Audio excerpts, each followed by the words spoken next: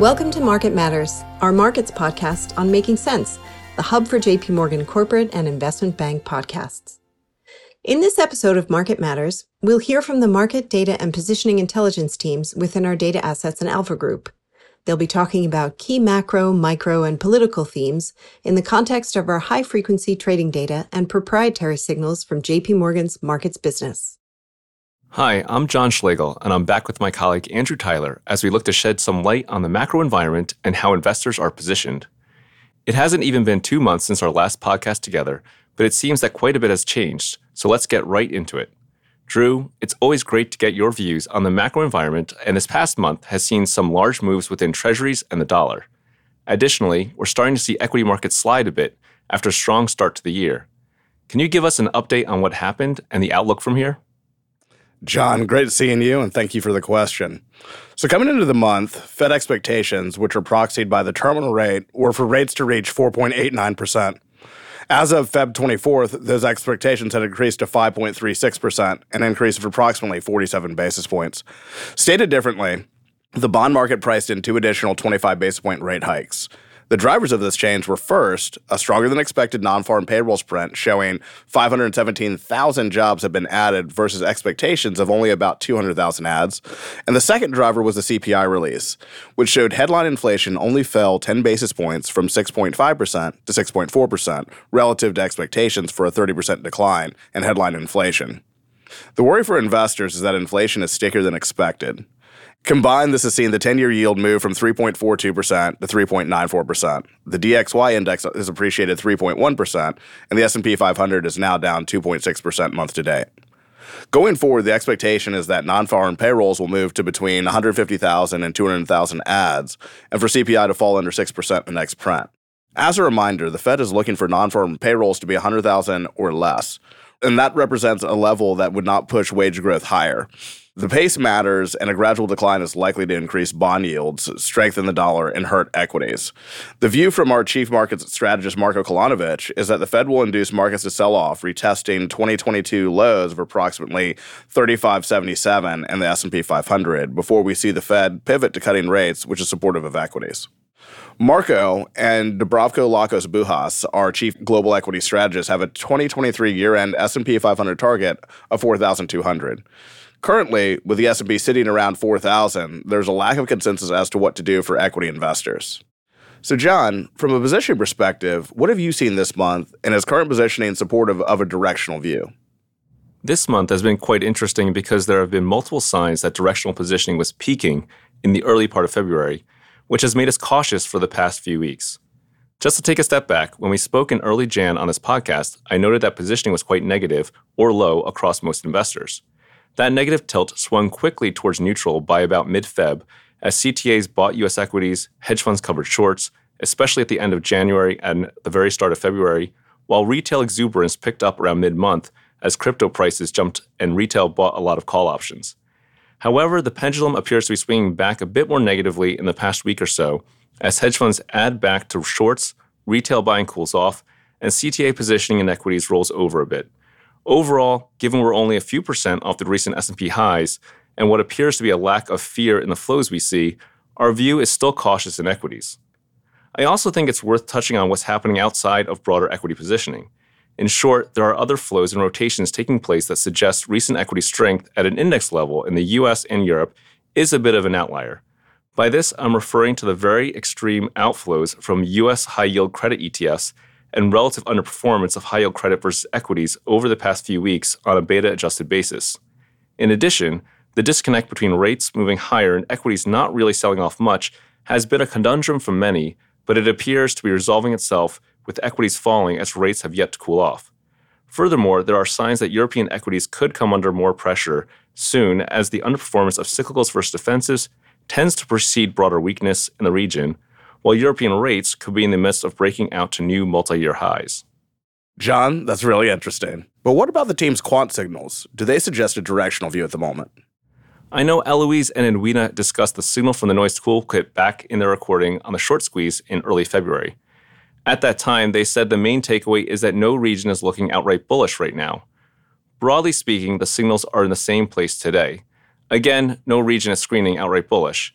Of course, these are very tactical signals with average holding periods of 5 to 10 trading days, so they could change and are worth watching. So between the quant signals and positioning, it just seems we're lacking strong reasons to be bullish and markets appear to be quite data dependent. Drew, passing it back to you, what is your tactical view? My view is tactically cautious. It feels like the no-landing scenario has become the dominant market narrative. And this is a view which can be characterized as having positive GDP growth, stickier than expected inflation, and an elongated Fed hiking cycle. So under the scenario, you're likely to see bond yields rise amid further yield curve inversion. And this is a really challenging environment for equities, but the strength of nominal GDP growth buttresses revenue growth.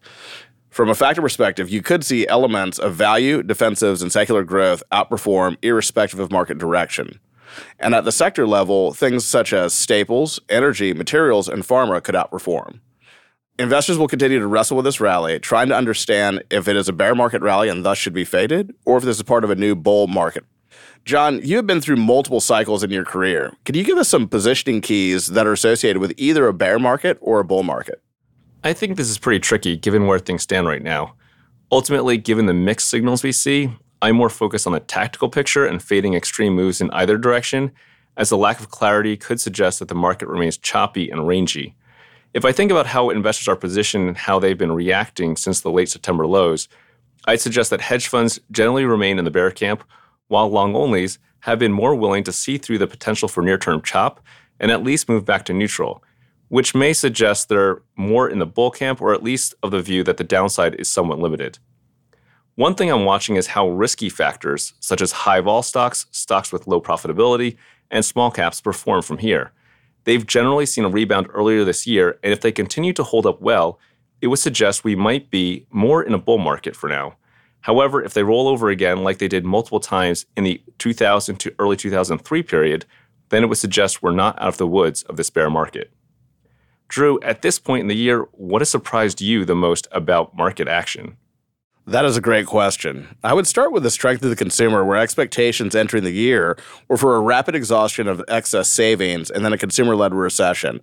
That has set the stage for much of what we've discussed here today. And from a market perspective, the rapid unwind of 2022's winning trades. 70% of the NASDAQ 100 is positive on the year, with 41 companies experiencing double-digit gains on the year. Viewing our Delta One team's Bloomberg Launchpad, crypto is the best basket, up 61%. You're seeing strength in SPACs, high short interest names, momentum shorts, and cyclicals. In terms of those baskets, what have you seen from a positioning perspective? In general, we're seeing a lack of bullishness from hedge funds in those baskets and themes.